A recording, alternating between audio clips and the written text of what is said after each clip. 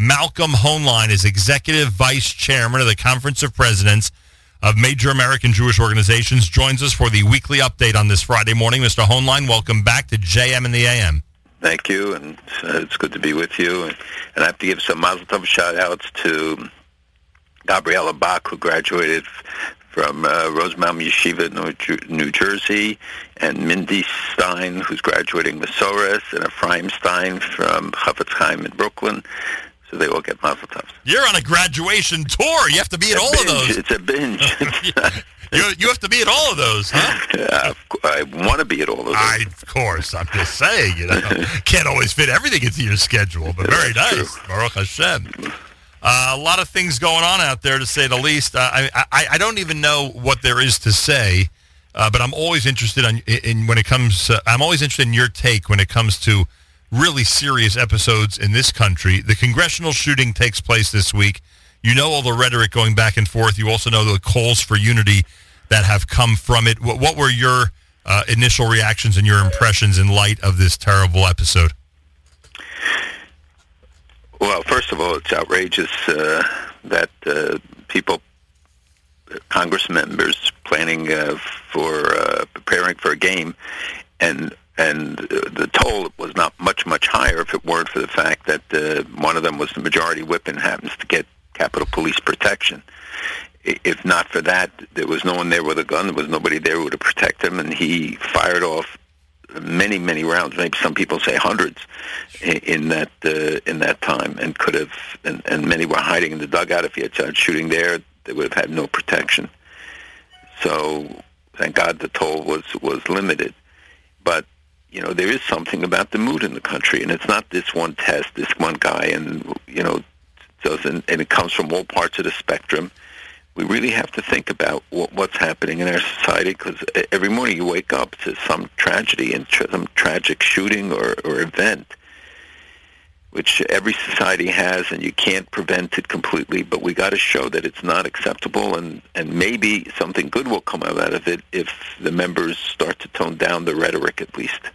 Do you sometimes think, like others do, that because of the way news is delivered today and because of the way everybody is completely encapsulated in the 24-hour news cycle, do you sometimes think that it hits home so much more directly because every one of us seems like we're just at the forefront of every news story? And it's the availability of the internet that you can live everything as it's happening. Yeah. It's not, you didn't have to wait till the afternoon newspaper or the morning newspaper or even to the newscasts, which were not in those days even like we have them today. So it makes it much more immediate and significant, and you follow every detail, even hearings and things like that. Right. I mean, that you become an actual participant in it, which can be good and bad. I think it turns a lot of people off on the political side. And I'm sorry for this aside, and we'll get to the core of our conversation in a moment, but I'm watching something yesterday where someone's interviewing a member of Congress, happens to be a Democrat, doesn't really matter, and they're talking about this issue of unity, etc. And I want this and of course the Democratic congressman is very respectful and is in fact hoping publicly that there'll be more unity, more respect, etc. I was hoping that congressman would respond to this questioner by saying, you know what, if you guys in the media would stop doing what you're doing and creating a conflict in this country on a regular basis, not even daily, on an hourly basis, creating this conflict in this country and really you guys are ramping up the rhetoric. So with the mass media, with the responsibility they've always had, but now with the tools that you described, I don't know, we may be facing a losing battle here. Well, I think unity is too much to demand right now, but at least the changing in the rhetoric and the toning down of the immediate and condemnatory comments on everything that occurs, and thinking about what the consequences of their words are amongst the constituents, amongst people. I mean, the internet is almost impossible to control today, and despite the promises by some of them to eliminate some of the hate sites, they pop up faster than anybody can cut them out. The comments that are made there are virtually almost no control over. Right. That's true. So those in positions of leadership have to think about how they contribute to this in that means across the board. No question. I would still put more of the blame on the mass media. Maybe that's just because of the events of this week. All right, moving to Israel, we read about the IDF soldier, the son of former member of Knesset Dov Lipman, who was attacked in Mea Shearim. I don't know even if you know how prevalent these cases are of soldiers being harassed in quote-unquote ultra-Orthodox neighborhoods. But I will say one thing, and this is in light of what we spoke about last week, in light of certain demonstrations and gatherings that were taking place. If people would have accurate information about what's really going on, if people would understand that in Israel there's a demand by the government, just like in the United States, to sign up for quote-unquote selective service, and that is all the government of the state of Israel is demanding of their citizens, just like happens here in the United States. And I would bet that everybody in this audience who has an 18-year-old has made sure that they have gone ahead and registered. If this information would be accurately reported and the rhetoric in this area would be toned down, I think we would have less of those types of reactions in certain neighborhoods of Israel. And here, but I think it goes beyond it. There were several cases of young men being beaten up, and one very seriously in Mea Shearim or near Mea Shearim because they were wearing uniforms. And the security of the people who beat them up is contingent on these guys and on the IDF. And when they defend Israel, they don't say we're going to defend these sections or those parts of Israel. And for them not to think about the consequences, it's one thing even if they don't want their own kids to go, or they condemn what happens in the military for whatever obscure reason, but the idea that you beat up people and that you condemn them and you isolate them, and that there's a program just to take these from soldiers who can't go home to give them places to live, etc. It's this is really such a distortion of reality and of responsibility. And I would hope that the leaders, even those who are critical, ought to speak out against this. I mean, this is so far beyond what should be tolerated in any respect. You can have political differences, and again, you got to express it in responsible ways. And if people can beat up on the street guys because they're wearing IDF uniforms, it's not acceptable. I admire the strength behind your words. I am shocked that there aren't rabbinic figures in those types of neighborhoods who are coming out and simply putting a stop to that part of these activities. It is shocking, frankly, and this is not the way that anybody in our community anywhere should behave. And when these things do happen, you do see leaders in the community, certain types of leaders in the community react and condemn it. But in this case, we haven't seen what you're asking for, and I hope we will soon. So has the PA stopped making these martyr payments, stopped the payments to families of Palestinians killed or wounded carrying out attacks against Israelis? No, yes. By the way, but when he asking the president, secretary of state, or the president of the PA, the answer is no.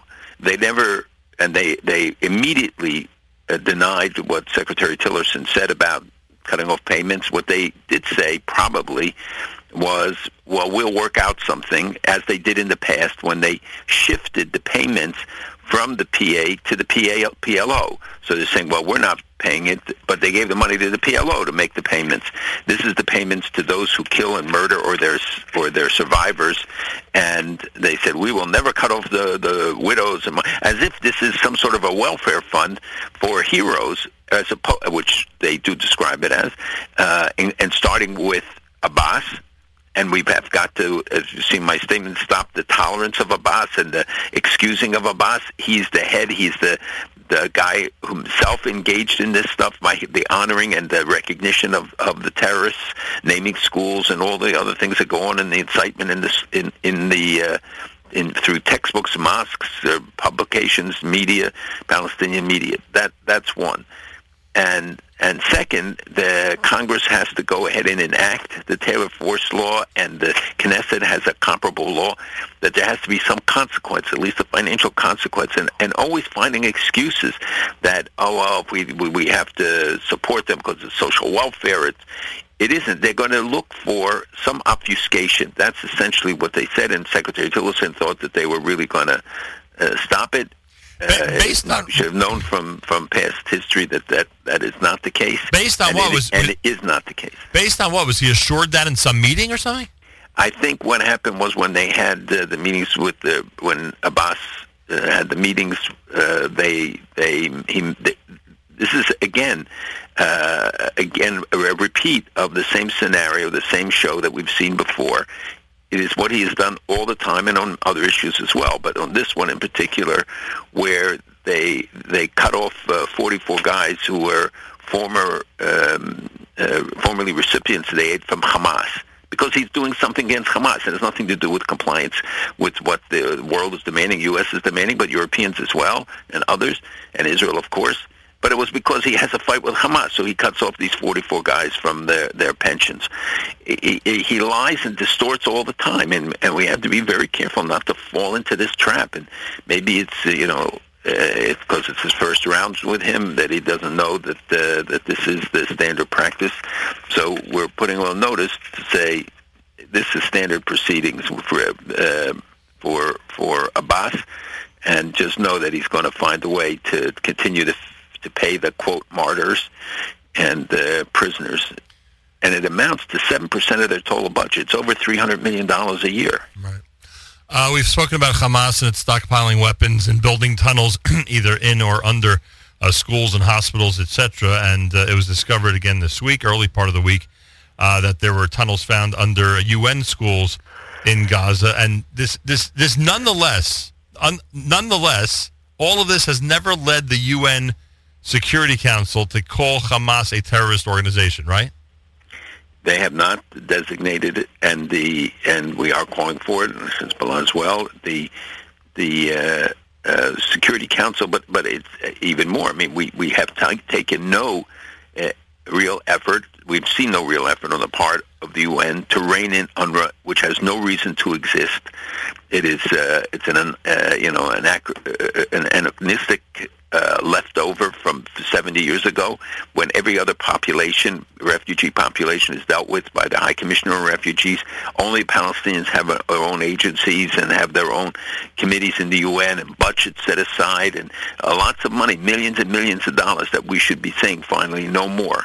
And the calls to disband UNRWA are certainly warranted.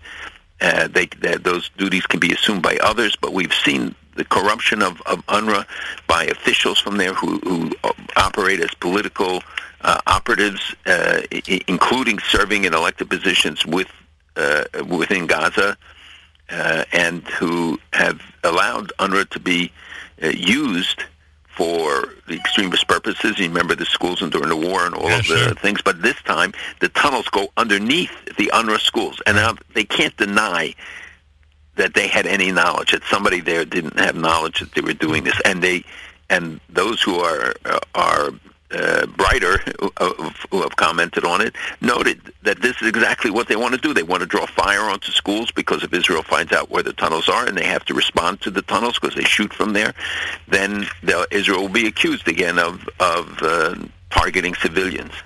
It's America's one and only Jewish Moments in the Morning radio program, heard on listeners-sponsored digital radio exclusively around the world at NachumSegal.com, the NSN network, and, of course, on the beloved NSN app. Is Russia responsible for killing ISIS leader Baghdadi? We don't have confirmation of it that I know of, but it's something that probably took place a month ago, and I'm sure that if they waited this long, it's probably because they were waiting for some sort of confirmation. It would be a big move if they did. And in general, Russia, just remind me, Russia feels threats from ISIS within the country. There have been plenty of attacks, correct?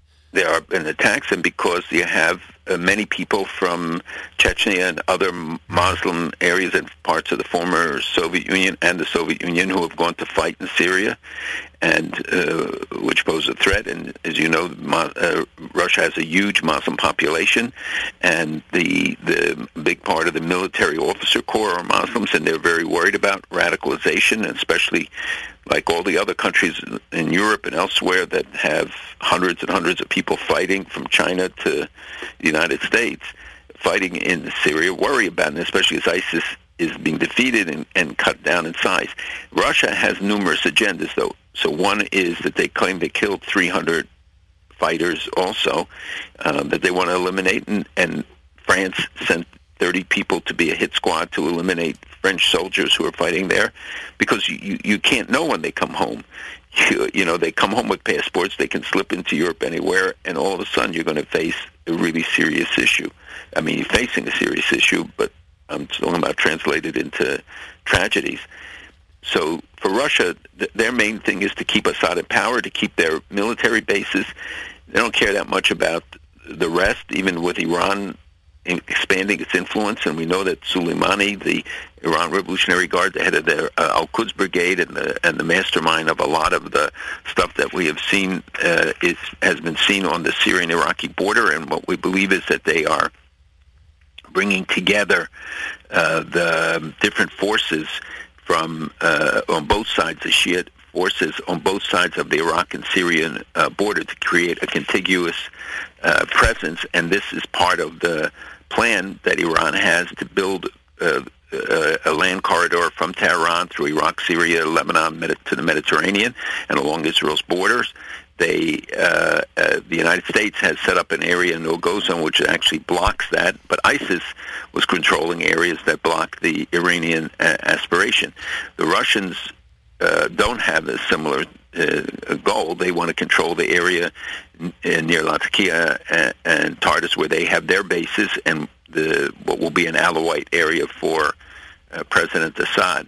So the numbers, though, really are important in this case. That the Iran Revolutionary Guards have formed, trained, and deployed, I think, 42 brigades and 138 battalions of Shiite forces. And now we're talking about tens of thousands of people who are now, and this is in addition to the population shift that Iran is engaged in Syria, replacing Sunni populations with Shiite populations. So how does Russia react? We know how the U.S. reacts, or at least I would conjecture how they would, but how does Russia react when the Iranian Navy-guided missile boat harasses U.S. Navy ships in the Strait of Hormuz? Well, anything that embarrasses the U.S., I think Russia right now welcomes. Even if it's a show of strength by Iran, or especially if? Well, no, I don't think it's especially, but I think it's anything that embarrasses, and you see that they try to, Putin very cleverly manipulates every one of these situations. The Iranian harassment, again, of our ships, 3 of our ships just a day ago, and a helicopter. Again, it's a result of the fact that we don't take the kind of action that sends a strong message, because they won't do it again. They wouldn't continue these actions if they got an appropriate response. And I think the fear that that will escalate, that whatever, is not founded. They continue to do what they do regardless, and they probe for the weakness, and when they find it, then they exploit it, and they're constantly exploiting it. Israel had to restore its diplomatic. I don't know about had to. Israel restored its diplomatic ties with New Zealand. It was that one UN Security Council resolution that had strained relations between the two countries. Yeah, it was 2234 when September. But Prime Minister Netanyahu spoke to the Prime Minister in New Zealand, and he expressed, or he called and expressed regret for the vote, and so the ambassadors returned, and hopefully relations are off to a much better start. We're speaking so much about the UN these weeks. The Jerusalem Post reports on the Palestinians claiming the Tomb of the Patriarchs, Ma'arat HaMachpelah, at UNESCO. That would mean exclusive to them, as opposed to any mention of Jewish heritage with the Ma'ara, right? Well, what they're doing is that they're asking that the old city of Hebron, which would include the Ma'arat HaMachpelah and all of its environs, that would be designated as a World Heritage Site in danger. And so, it's a claim that Israel is not sustaining and protecting the places, and would enable them to make claims then for regarding the sites and interfere even more. Obviously, it's a false claim. It's not the first time they've done this regarding other places. The Kotel and Ma'arat HaMachpelah is not the first example of this, and it's not the first time they actually make reference to it. They've done it before, but it's this continuing seconding of a UN agency, of UNESCO, and manipulating it and its agenda from all of the other issues that it should be dealing with and the UN should be dealing with. So we've seen condemnations, we've seen criticisms of it, but they continue because they get away with it. It goes back to what we talked about earlier. Yeah, but in this case, we've gone ahead over the last 50 years, frankly, and allowed them to have the same access to the Ma'ara that we have. Right. I think that's a little bit of a different battle than the Kotel battle would be. No, but it's the principle. They're not limiting our access by this. Right. They are making complaints about some of the conditions, and most of the conditions that are bad is because of the lack of cooperation, involvement, and the Waqf there of the Ma'ara and the Waqf of Hebron both complimented the Israelis in the past for their cooperation, for the facilitating things, letting them have their feasts there, and the conditions inside their mosque there, and of course the overall conditions. They've consistently complimented them on it. Yeah, and never more than now during Ramadan, which is when they make every accommodation they possibly can. The Prime Minister's trip this week was to Greece, to Cyprus, to both. What was that? It's a visit to Saloniki, which is in Greece. But the president of Cyprus came there, and this is the second or third trilateral meeting of the three heads of state. It's part of this new coalition, and we've been very involved in it, working with the Greek American leadership to help foster it with the leaders in Greece and Cyprus. And we go every year to visit with their leadership, the leaders of the different countries, to reinforce it. It's very critical as a building block for a bigger Mediterranean initiative, but with the energy now and other things. And Greece, even when the leftist government came in, people said it wouldn't be friendly. And in fact, Greece is more friendly, and they give Israel strategic depth. They let Israel's Air Force fly and do exercises over the islands that they have, and the two militaries work very closely together.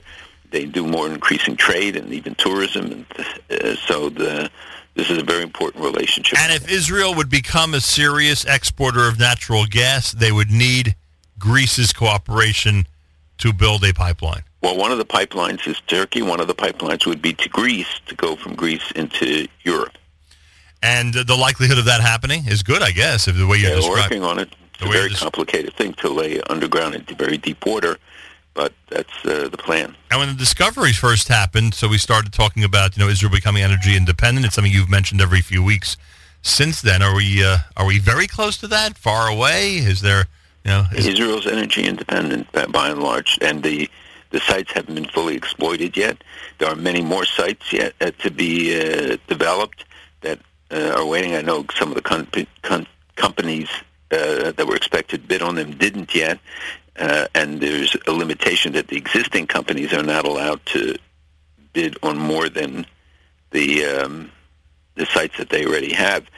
And Israel's laws are a little bit anachronistic in this regard too. So it's a complicated process.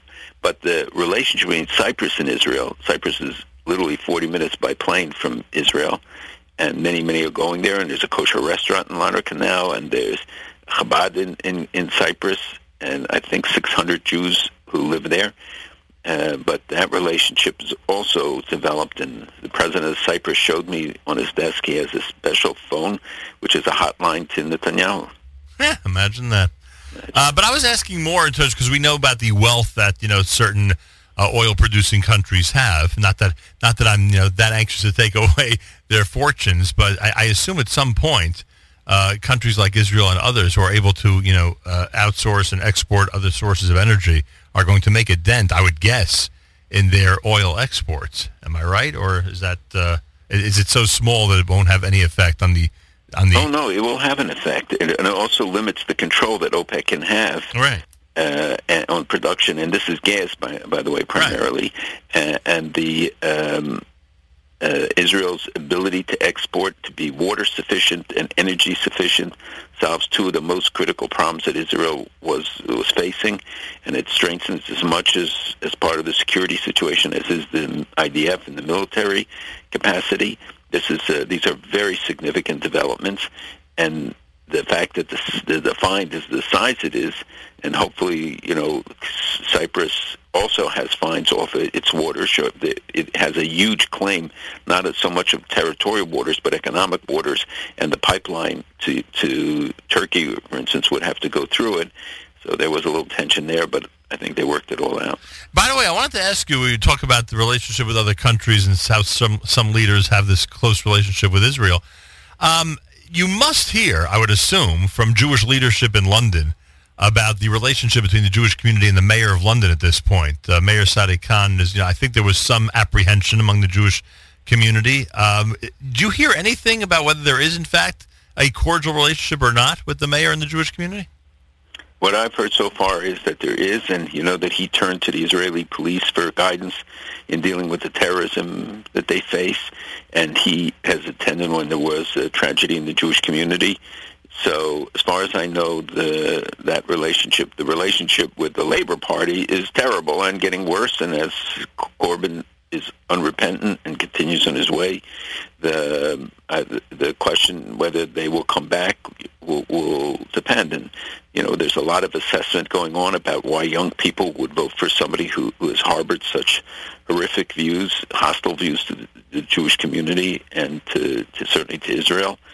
And there's a lot of analysis, and we've had discussions with people in Great Britain about it. It certainly is discomforting to them, but the government will still be run by Mrs. May for now, at least, and the DUP, the Irish party, will come in. The Northern Ireland Protestant party will come. Protestant party will come in, and they are very pro-Israel. It's interesting that he's consulting with Israel regarding terror. I would think that most European nations and European leadership, when consulting with Israel, likely would not implement most of what Israel would recommend when it comes to terrorism. Am I right, or not? No, Israel is teaching all the countries. They have people working virtually everywhere, Africa, Asia, Europe, teaching the lessons they learned from everything from airport security, perimeter security, IDing potential terrorists. Everybody is using and hiring ex-IDF officers. It's sort of an employment program for guys who graduate from and finish their service. They all start up these security companies. I see one a week at least. Unbelievable. But what I was saying was, how different the airport experience is in Israel compared to European countries. And I think certain things they hesitate to implement that make sense, but may lead them to either be accused of something or... They don't make you take off your shoes in Israel. Correct. That's one difference, for instance. But it just seems that they're not looking for liquids in Israel. They're looking for terrorists. And I don't know if European leadership's ever going to be able to adjust to that, frankly. That's just one thing. It's just airline security, I understand. But if you're telling us that they do follow the Israelis and they implement what they have to say and they're hiring Israelis to do what they need to do. Well, they make their own decisions, but yes, they look to Israel for guidance on a lot of the terrorism issues. Right. Cooperation everywhere. Iranian presence in South America is something we haven't discussed in a few weeks. Could you tell us what's happening in that regard? Well, there were hearings this past week, and Professor Ottolenghi and others who have testified talking about the expansive efforts of Hezbollah, which includes cigarette smuggling, and I know people think it's not significant. It yields them tens of millions of dollars a year, and they have operations here in New York, but throughout South America, and it comes from West Africa. I don't want to go through the whole thing, but it is serious because Hezbollah's activities are often funded by the local mafia operations that they have, and it's tied into organized crime, it's tied into narco-terrorism, it's tied into really bad activities. And you saw the arrests here that the Hezbollah is present in the United States, and this is only one example of many such arrests and trials that take place, and some of them get very little attention. But it's really critical that people understand, and that the hearings are something we have urged for a long time, were very important because of what they heard about the extent of these activities and the impact that they could have. Yeah, but we don't hear, I understand that there's the presence that you just described. The reason, Al Tiftach Peh, the reason we don't hear of more terror attacks, though, that we see in Middle Eastern countries, in places like South America, they're thwarted. In many cases, they're prevented. It's good intelligence, FBI, NYPD, others really devote a lot of resources to this. But you saw in Europe yesterday announced that there were 140 attacks last year, either thwarted, caught in the process of being perpetrated.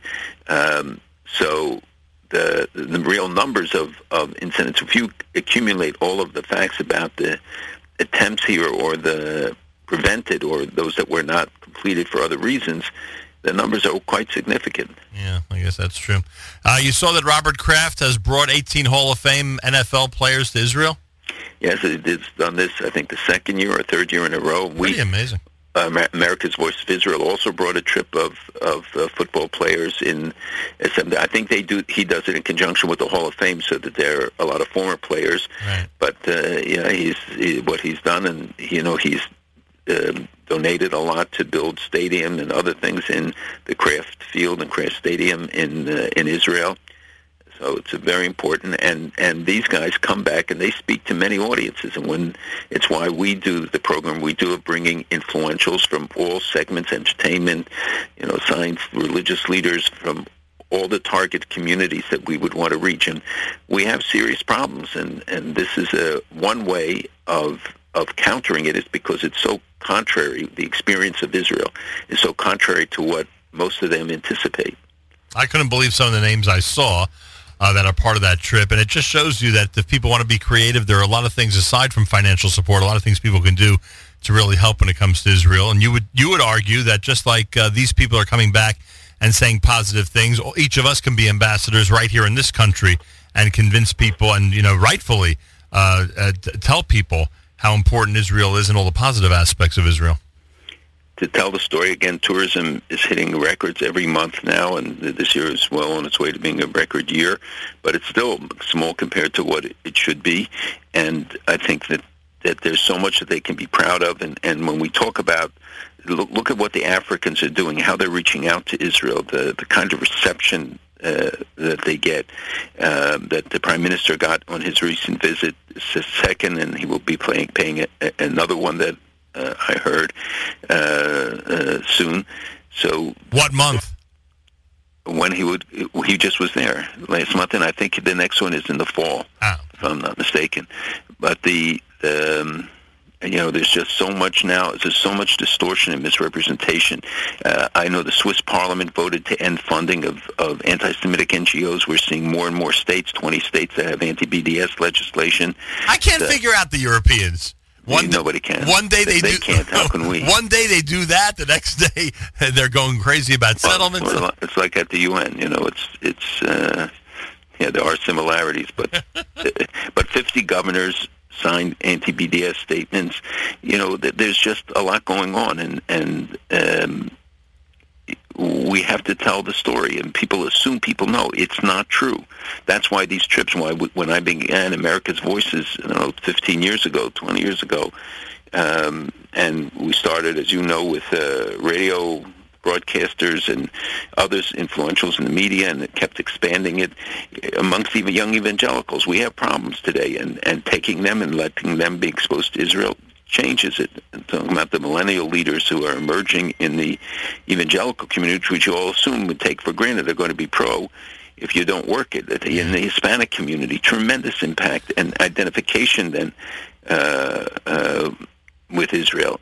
So it's everything we do is important. Everybody we speak to, and the polls, our studies show that the numbers go up by multiples in terms of being pro-Israel when people talk to their work colleagues, their friends, everybody that they encounter. Yeah. I know we really had the discussion we needed to have about Parsha Shlach. We really did last week, but I just want to mention one thing to you before we wrap up. And this is, graduation season, a lot of Parsha Shlach Divrei Torah from the podium. And they were so close. The Jewish people were this close to that generation becoming the generation that would conquer Israel. They were on the cusp. Moshe Rabbeinu sent in scouts, right? And they're on the cusp. And that was the generation to conquer Israel. And, of course, it became the generation that ended up dying in the desert. And sometimes I think we don't realize how close we are. And, unfortunately, as a community, collectively around the world, we sometimes below the opportunity at the very, very edge at the last minute. As you've indicated to us many, many times, history repeats itself. Let us hope that we're able to get over what has happened both in that episode and in subsequent episodes in Jewish history and act a little differently and get the job done, so to speak. And we get so many reminders that, there was an auction house that in the last week announced that 6 previously unknown photographs of the Mufti Haj al-Amin al-Husseini from 1943 with the Nazis, Himmler, and even with Hitler. He was the Mufti from 21 till 37, the uncle of Arafat, yep, and one of the leaders of the Palestinian National Movement, as they call it. And he was one of the instigators of the riots in 1920 and 1929 and 36 to 39. And, there were people who denied it to me when I mentioned it in speeches and stuff. And here 6 new photographs emerge now, 70 years later, showing his that he had contact with the top leadership of the SS and Gestapo and even met with Hitler. And I believe that each time these things that come out of nowhere, and next week maybe we'll discuss some of the amazing archaeological discoveries that just by chance somebody turning over a shard that appeared blank and that they were just putting in a box and had the device to examine it. I wouldn't say it's X-ray, but that penetrates it. He just turned it over, and all of a sudden, he found the writings on it that they're now deciphering, but it's biblical texts from 2,500 years, and nobody saw it. Unbelievable. Does anybody think this is just coincidence that some guy happened to flip it over, and now they're going through all the old things that they had discarded and put it away to look and see whether there are additional messages and writing on a lot of these things?